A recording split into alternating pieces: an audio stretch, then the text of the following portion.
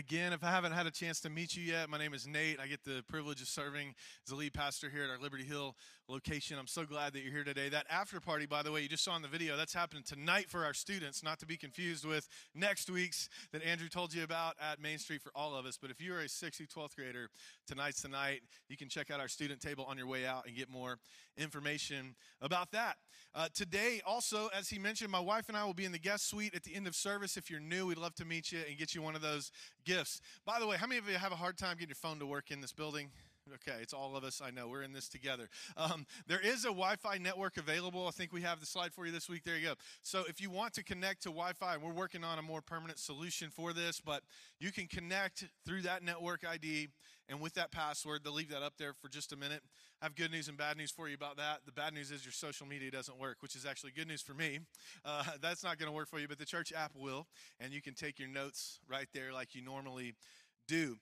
Well, we're in the middle of a series called Faith in Motion, where we're working through the book of James and trying to learn what we can from this New Testament book of wisdom and apply it to our lives. If this is your first time with us, or maybe you missed a few weeks, I'll just walk you through a little bit of what you might have missed. And of course, you can always catch up on our podcast every week. But in week 1, we talked about life in motion. We talked about how to apply principles of faith to everything that we do. In our second week, we talked about love in motion.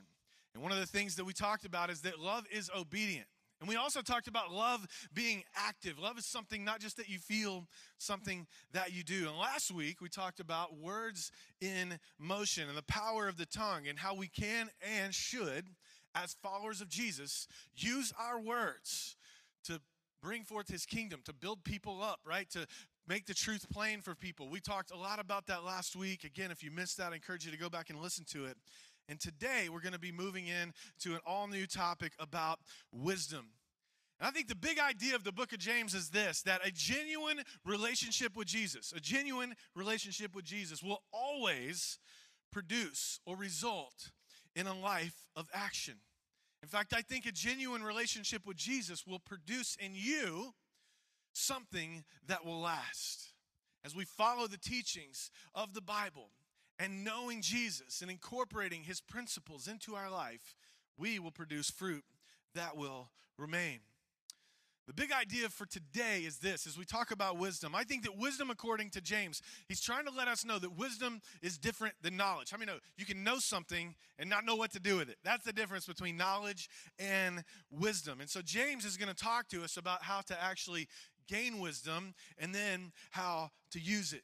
So we're going to look at that, how we can use our words with wisdom, our love with wisdom, our faith with wisdom, and affect the world around us. Today, most of our readings are going to come from James chapter 3. We'll hit a few other scriptures. As you know, here at Vintage Church, there's a lot of Bible. That's because God's word is way more important than my word. So we're going to get into some Bible today. But I do want to just consider James 3:13, this one verse, before we get into more of it. It says this. Who is wise and understanding among you? That was your opportunity to point at your spouse. If you missed it, you missed it. Who is wise and understanding among you? Let him show by good conduct that his works are done in the meekness of wisdom. See, here we see James is calling these early Jewish followers of Jesus not just to know something, but to do something with it. When you think about what is wisdom, here's a definition that I think we can work with today. We'll put it on the screen for you. It says this, the soundness of an action, so something you do, or a decision, something that you think, with regard to the application of experience, knowledge, and good judgment. If you heard last week as we talked about words, you heard me talk to you about how to think before you speak. And we actually used the word think as an acronym. And I'll run that back through because this applies to what we're talking about today. We said that before you speak on something, you should think. And the T actually means that you should find out first, is it true? Is it true? The H, is it helpful? The I, is it inspiring? The N, is it necessary? And finally, K, is it kind? And as we walked through how to think before you speak, one of the things that we also discussed, especially as it relates to being helpful, inspiring, or necessary, is that it's not always a cut and dry, right or wrong decision. Usually it involves wisdom to know the answer to those questions that you ask. It's an issue of wisdom to know when to speak. In the same way, I want to suggest to you that you might be an expert, an actual expert on a particular subject, but knowing how to apply what you already know is where wisdom comes in to play. So how many of you agree that wisdom is important? Wisdom is important. Okay.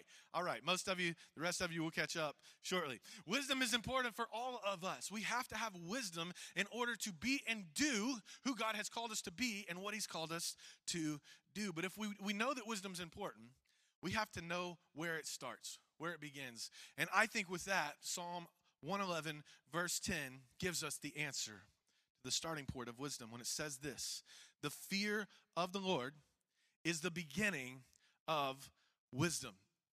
The fear of the Lord is the beginning of wisdom. If you were here with us through our series on mixed emotions, we had a whole message on fear. And in that message, one of the things we talked about is that all fear is not always bad. In fact, there's a lot of kind of fears that are necessary to save your life at different times. And I won't re-preach that message today, but I think we can all agree not all fear is bad. And in that message, we talked about that the fear of the Lord is a fear that you want to have. Deuteronomy 5:29 says this: "Oh, that they had such a heart in them, that they would fear me and always keep all my commandments, that it might be well with them and with their children forever." See, to have the fear of God doesn't simply mean that we're afraid of him. Although there is an element to that. When you realize that the God who made all things seen and unseen is paying attention to you, that should be a very affirming and simultaneously terrifying moment of truth. That God is paying attention to me. But the fear of God is not so much about being afraid of God, because he is a loving father. The fear is like, well, what you could do to me if you weren't good, but he is good. So then it provokes something else, I think, like an awe and wonder, a reverential trust and respect. And it's actually generated from our hearts as we begun to know God more than just what we know about him. So true fear of the Lord is not just a mental assent to God is big, God is great, and he can squish me like a bug. True fear of the Lord comes from our hearts after meeting and knowing him, and it bubbles up from inside of us as a reverence, an awe, a wonder. Psalm 19:9, David also said this about the fear of the Lord. He said, "The fear of the Lord is clean, enduring forever. The judgments of the Lord are true and righteous all together." I love that. I love that the fear of the Lord is clean. It's eternal. Maybe you are in a mess today. Maybe your situation is a mess in your family or in your job. I want you to know that God has wisdom for you in that is pure, that is enduring, that is actually timely and for your situation. But gaining that starts first by seeing him rightly. Seeing God in his goodness, in his love, in his righteousness, in his mercy, in his supremacy, in his faithfulness. If we want wisdom, we have to start by first doing the wisest thing we could ever do, to pursue God, not just to know about him, but to know him well. And when we do that, it will produce inside of us a holy fear, a reverence. And from that place, from that heart disposition towards God, wisdom can and will grow in your life. So with that introduction and that background, I want to go back to James chapter 3, and let's read more from our passage today, starting in verse 13. You can follow on the screen or your app or your Bible, whatever you have, but let's read this together. "Who is wise and understanding among you? Let him show by good conduct that his works are done in the meekness of wisdom. But if you have bitter envy and self-seeking in your hearts, do not boast and lie against the truth. This wisdom does not descend from above, but is earthly, sensual, and demonic. For where envy and self-seeking exist, confusion and every evil thing are there. But the wisdom that is from above," say above, "is first pure, then peaceable, then gentle, willing to yield, full of mercy and good fruits, without partiality, without hypocrisy. Now the fruit of righteousness is sown in peace by those who make peace." I love what James is doing here, because he's painting a little bit of a picture, and he's contrasting true wisdom from false wisdom. And in that picture, he shows us of both their source, their posture, and ultimately their outcomes. think it's actually fascinating to me in such a short passage how James could write so well and tie all this up for us. But how many know the aim of the Bible is not just to fascinate you, though it probably does and should if you read it often. But the aim of the Bible is actually to transform you, to shape you, and to make you more like Jesus. That's our hope today, that as we get into his word, that it wouldn't just give you information or fascinate you with some literary tricks that James does there and painting cool pictures for us, but actually it would sink from your head to your heart, transform you, and shape you.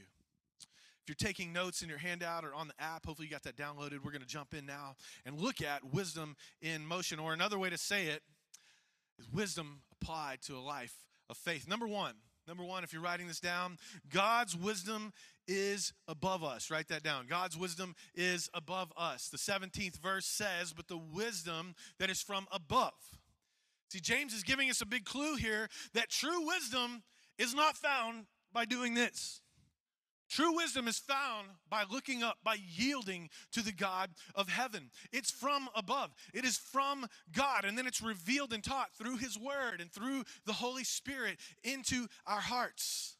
And this is one of the reasons that when I sit down and talk with people who are facing difficult situations and are facing difficult decisions in their life, one of the questions I always ask is, well, what does the Bible say about this situation? Listen to me, I am not smart enough to figure out what to tell you to do in every situation that you have. The only wisdom I have is wisdom that comes from knowing the Word of God, knowing the person of Jesus, and then letting the Holy Spirit guide in how we impart that to other people. And even though most of you in this room are smarter than me, you're not smart enough either to live a life and to exude wisdom apart from the Word of God, the person of Jesus, and the impartation from the Holy Spirit. When you don't go to Scripture first and instead you seek out opinions of culture and what other people have to say, you open up your mind to an endless list of futile thinking. An endless list of futile thinking. This is one of the reasons I think that John wrote in 1 John 4:1. He said this, beloved, do not believe every spirit, but test the spirits, whether they are of God, because many false prophets have gone out into the world. Listen to me. There are many voices out there, seemingly endless voices that will always tell you what you want to hear. You ever been in a situation where someone confronted you with something, and next thing you know, you're looking for the invisible army of agreeers with you to go back into that situation and say, well, 17 people think what I think. Who cares? You can line up 1,700 people that will think with you about something that is ungodly, that is wrong.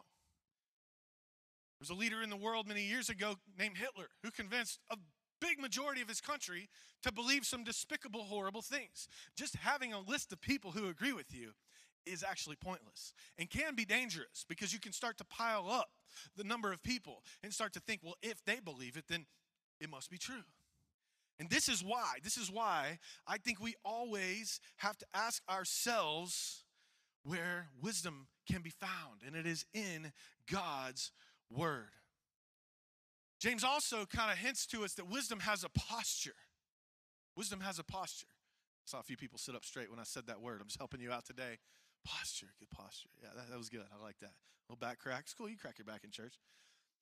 Wisdom has a posture. And I think we have to ask, well, then what is the posture of wisdom, right? Who wants to know what the posture of wisdom is?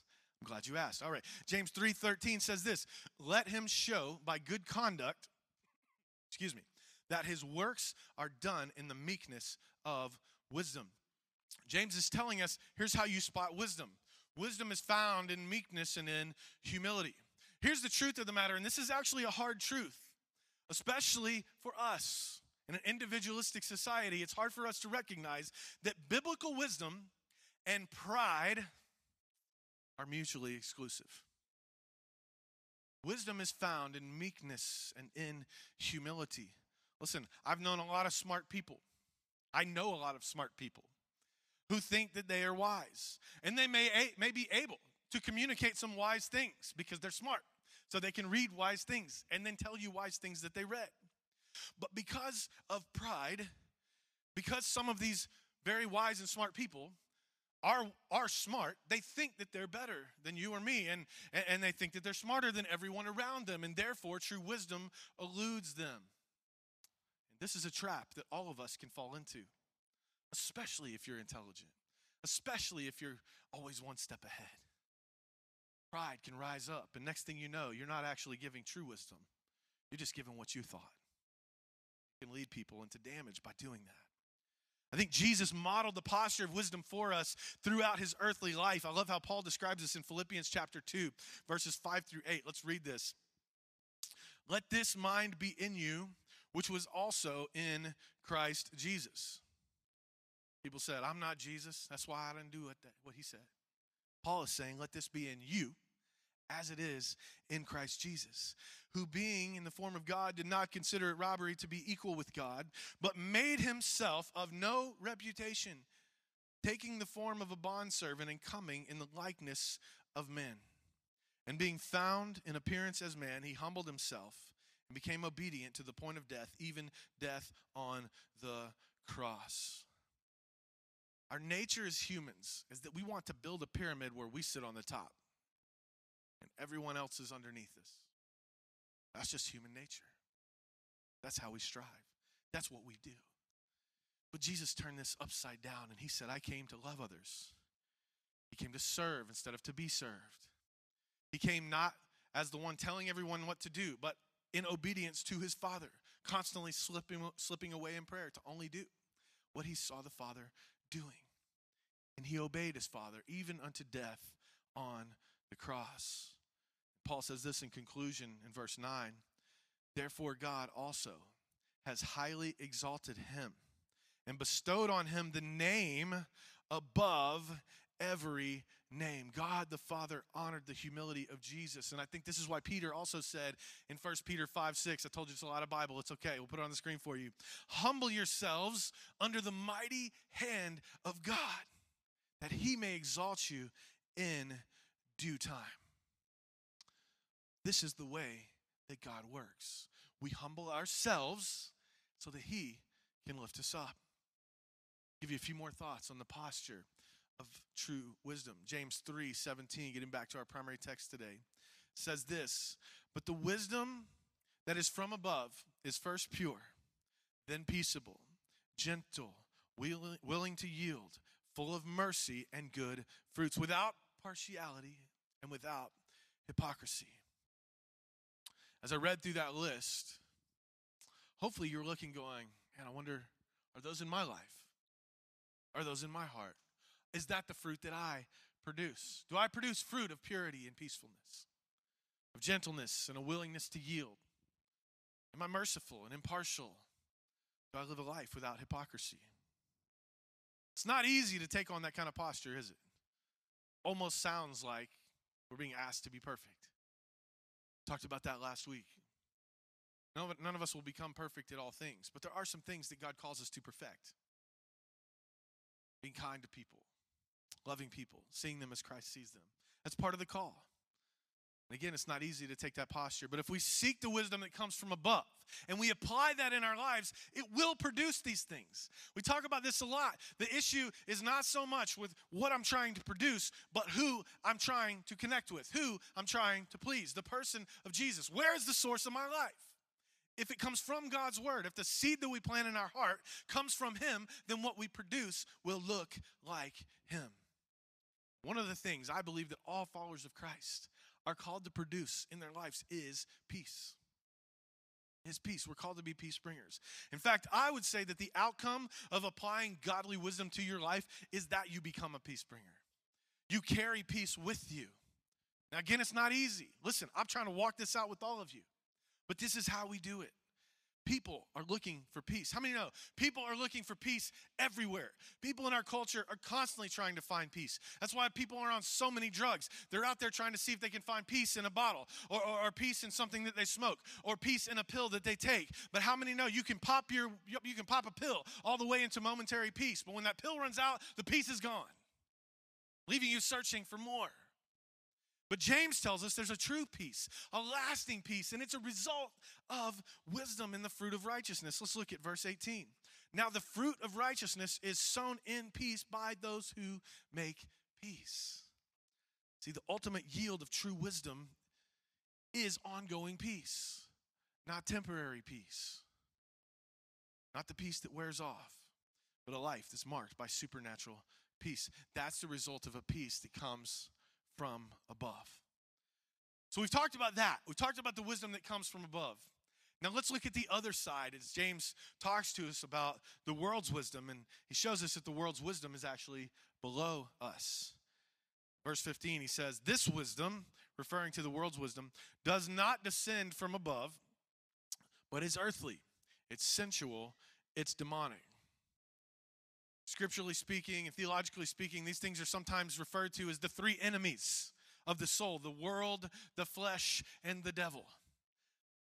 The trifecta that is working against you as you try to become more like Jesus. Whereas true wisdom comes from heaven and is rooted in God's revealed word, false wisdom, the world's wisdom, comes from earthly philosophies, from our own fleshly desires, and yes, sometimes even from demonic or evil influences in our lives.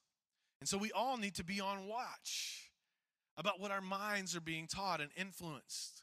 Are you being more influenced by wild philosophies and ideologies and opinions of a world that runs contrary to Scripture, or are you being influenced by God's true revelation? I've watched this happen over the years, and by the way, it can even happen in church. It can happen in church because, listen, we live in a culture, so we want to reach that culture. But we have to be careful because sometimes in our desire to become culturally relevant, we can begin to affirm all the things that culture tells us we must affirm, and in place of it, we release our grasp from the gospel, from the truth of the word of God. And we turn to philosophies and humanistic ideologies in the ways of the world instead of the word of God. Paul warns us about this very thing in Colossians chapter 2. In verse 8, he says this: beware, lest anyone cheat you through philosophy and empty deceit, according to the traditions of who? Men, according to the basic principles of the world and not according to the teachings of Christ. So, if you'll pardon me in this one on 180 counseling session to ask you a very intrusive question for a moment. Where are you placing your trust? A little more intrusive. Who are you listening to? Who is informing the way you think? Who is giving you the principles that you have decided to live by? These are some pretty good questions to ask yourself. Where are the people that you're getting counsel from getting their counsel from? That's a good question you should ask. When somebody's giving you some advice, it starts to sound real good, and they're smiling like I am and nodding your head at you, and then you start smiling and nodding back. Go, hold on. Where'd you get that from? Did you come up with that? Who told you that? What book did you read? When you talk to a follower of Jesus, at some point you should say, the book I read is the bestseller of all time. It's 66 of them. It's called the Bible. That's where it comes from. But unfortunately, most people out in the world that you will get your advice from are getting their advice from humanistic ideologies and philosophers. Maybe they're getting it from the media or from the latest protester. There's plenty of information that we can take in, and don't forget, it's very easy to find someone to agree with you about what you want. But this is a good question to ask. Who told you that? Where did it come from? And then here's the next move. Sit back and listen and wait and see if they end up in the Word of God. Where did that come from? What book did you read? Who told you? Let's see. Does it come back to God's Word? See what they say. And by the way, if you're unsure if what they're telling you comes from God's Word, then get yourself back in God's Word and continue to study and to read and to take it in. This is how we grow and flex our muscles of discernment, by knowing both the person of Jesus and the revelation of Scripture. All right, I'm going to stop because I could go on a rant about Bible study. Some of you who know me well, you sort of felt it coming like, oh man, here we go. We'll do that one another time. But Proverbs 14:12 says this. I think this is the nutshell way I would just sum up what James is trying to tell you. It says this: there's a way that seems right to a man, but in the end is the way of death. this is why we have to be careful, because stuff that seems right will end up in death for us. Maybe death of a relationship, maybe death of sound mind, maybe death of your peace, or maybe even actual mortality. False wisdom is found in vain arguments people conjure up so they can justify their own actions, motives, desires, and intentions. And I know I'm just preaching to everybody on the outside because nobody in here ever does that. Y'all don't ever try to justify your actions or motives. I know, I've met you. You're all just like Jesus. Truth is, I do this. Sometimes I catch myself doing this. Why are you trying to defend? Maybe you should shut up and listen and pray a little bit more. You ever have to tell yourself that? Shut up, listen, pray. I won't tell you that. I'll say it nicer. But to me, I just say, shut up, listen, and pray. Because sometimes that's what we need to do. We need to do that. Especially if we're looking at something that seems right, but somehow it's disconnected from the Word of God. We need to stop and look and see, is there a biblical basis or foundation for the way that I'm thinking right now? If the answer is no, it's time to put that thinking on the shelf and get back into God's Word. How about the posture of false wisdom? We talked about the posture of true wisdom. Now let's talk about the posture of false wisdom. Verse 14 says this, but if you have bitter envy and self-seeking in your hearts. I think that's part of the posture of false wisdom. James is challenging this idea that we can be both wise and full of jealousy and selfishness all at the same time. He's saying that posture doesn't work. That's a crooked posture. You walk around like this, and people look at you funny, like y'all just looked at me, and about half the room did this when I did this. That was fun. I didn't expect that. That's good. Y'all are paying attention. But James is saying this, that you cannot be full of wisdom and then jealousy and selfishness all together. It doesn't work that way, church. There's a posture to it. So if you think you can, spoiler alert, you cannot. James, he's watching people who are clamoring for position. He's watching people who are striving after things that won't last, striving after the wrong thing, striving after power, striving after stuff, striving after position. And he's watching believers become motivated by competition, by jealousy, by insecurity. And what he's saying is, hey, this is not the way. This is the way of the world, and it will lead to death of some kind in your life. So he writes to him, and he tells him, true wisdom looks different than what I'm seeing in y'all right now. So we study this, because sometimes true wisdom looks different than how you and me think about things. Here it is for us. Now, I'm not anti-competition. I like good sports, good competition. I grew up part of my life in Birmingham, Alabama, so I'm an Alabama Crimson football fan. And we don't have a lot of good competition out there, so we just destroy most people we play. But whoop, A&M beat us last year. It's okay, cool, good for you guys. Gig 'em. There we go. I knew some thumbs were about to come up. I was there, actually, so I'm never going to another game again in person. That was the bad luck charm.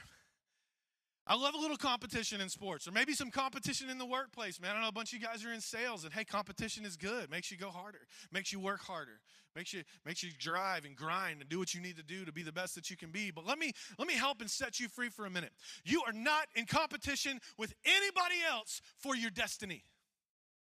The only competition you have is with yourself and your own potential that God has put inside of you. So stop looking like this and start looking like this. Jesus, who have you called me to be? What have you called me to do? Look at his word and apply what you hear and what you read. When we do this, we can stop living lives full of insecurities and self-seeking desires and false wisdom, and we can start looking a little more like the person of Christ.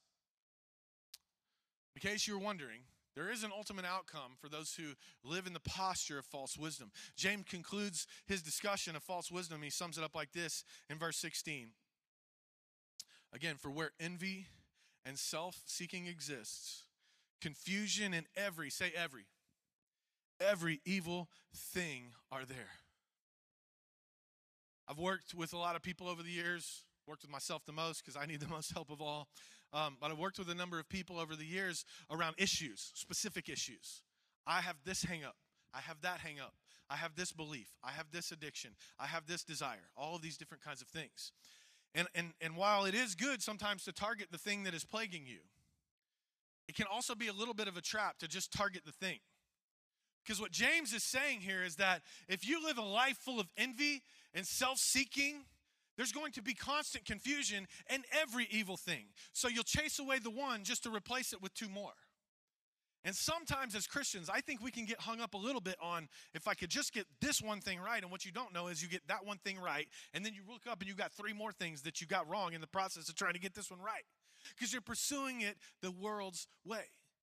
Whereas the pursuit of wisdom is to pursue the person of Jesus, is to pursue the knowledge that comes from the Bible, and is to pursue a relationship to walk with the Holy Spirit and invite him in to every decision and thought that you have. And then once you combine all of those things, you can begin to discern what is good, what is true, what is righteous, and you can apply that in a lot of different areas of your life. And no more is it just the one thing. It might be the seven things, but it's God's perspective on all seven of them.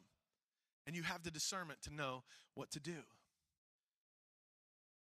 One of the things I love about the church and about the family of God is that we have a spiritual family. So now I can come to my brother Andrew and he can say, hey, here's my seven. And I can say, bro, here's my seven too. Can you help me and I help you? And let's walk and try to take God's wisdom into all of them instead of just cherry picking. Well, when I get done with this one, then I'll get to.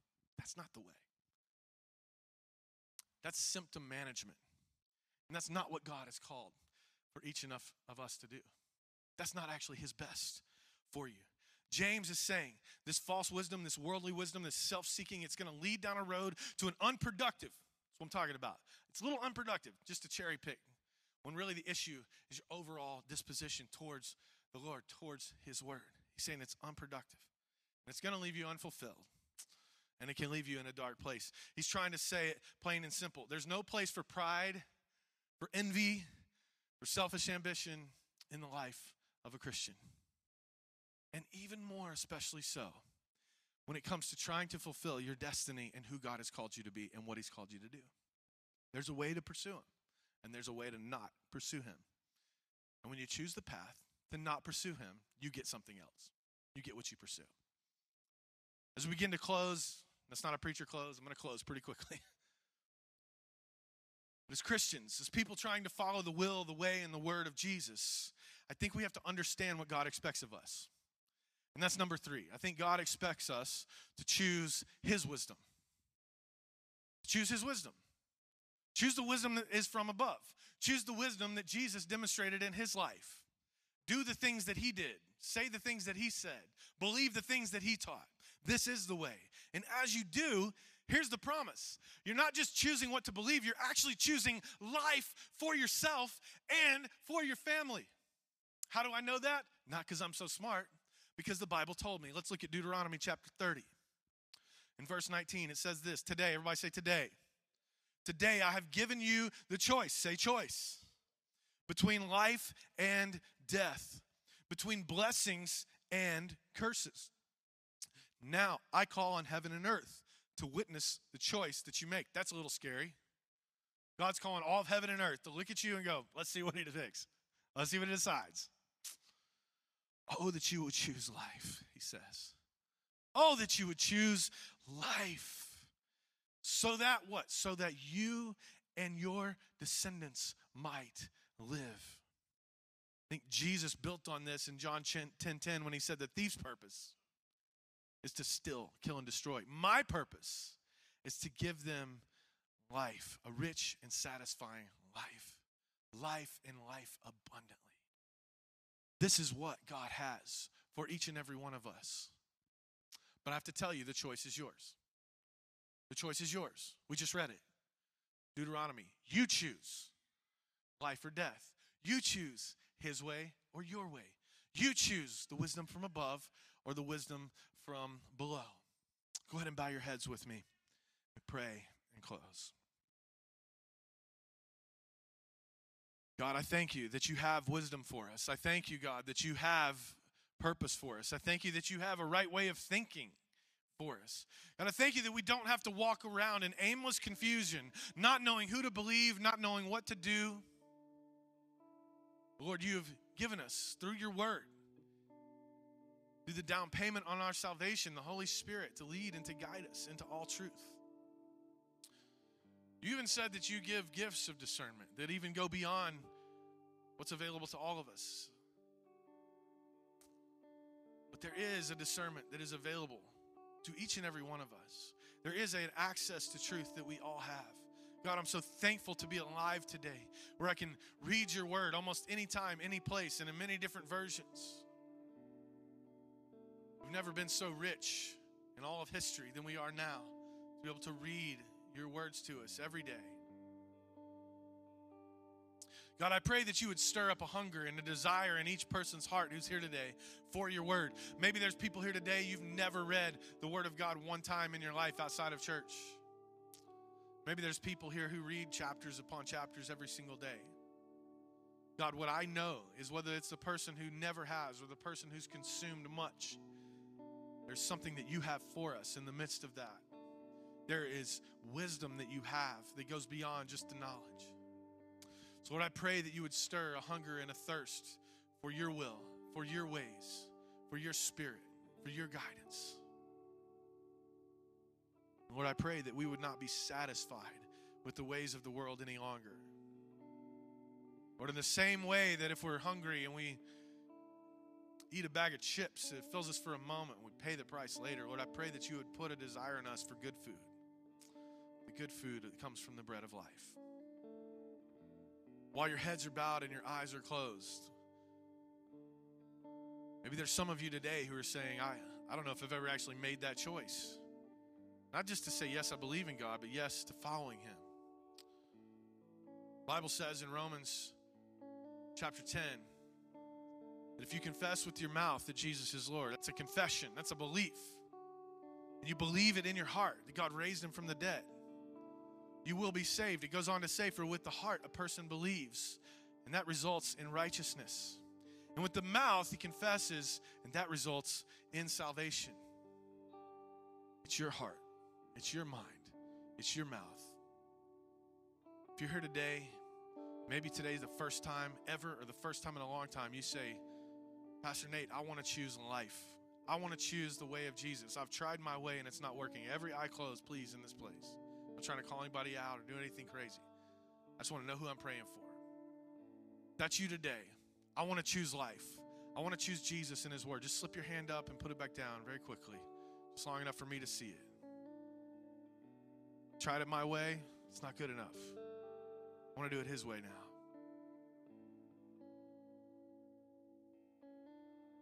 Lord, I thank you for every person in this place today. Pray your word would come alive to us.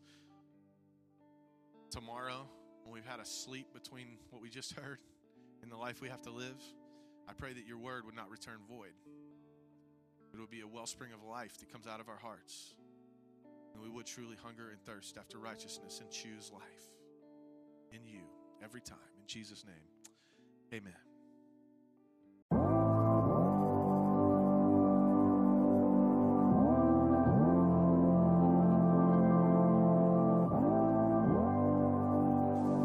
Thank you for listening to this message. You can stay connected with us at Vintage.Church or on Facebook by searching Vintage Church TX. At Vintage, we believe church is more than a place or a weekend activity. It's a spiritual family where Jesus is the center of our lives personally and our relationships collectively. If you're in the Liberty Hill area, we would love to have you join us this week. You can learn more about us, our service time, and plan your visit by visiting Vintage.Church/Liberty Hill. We hope to see you soon.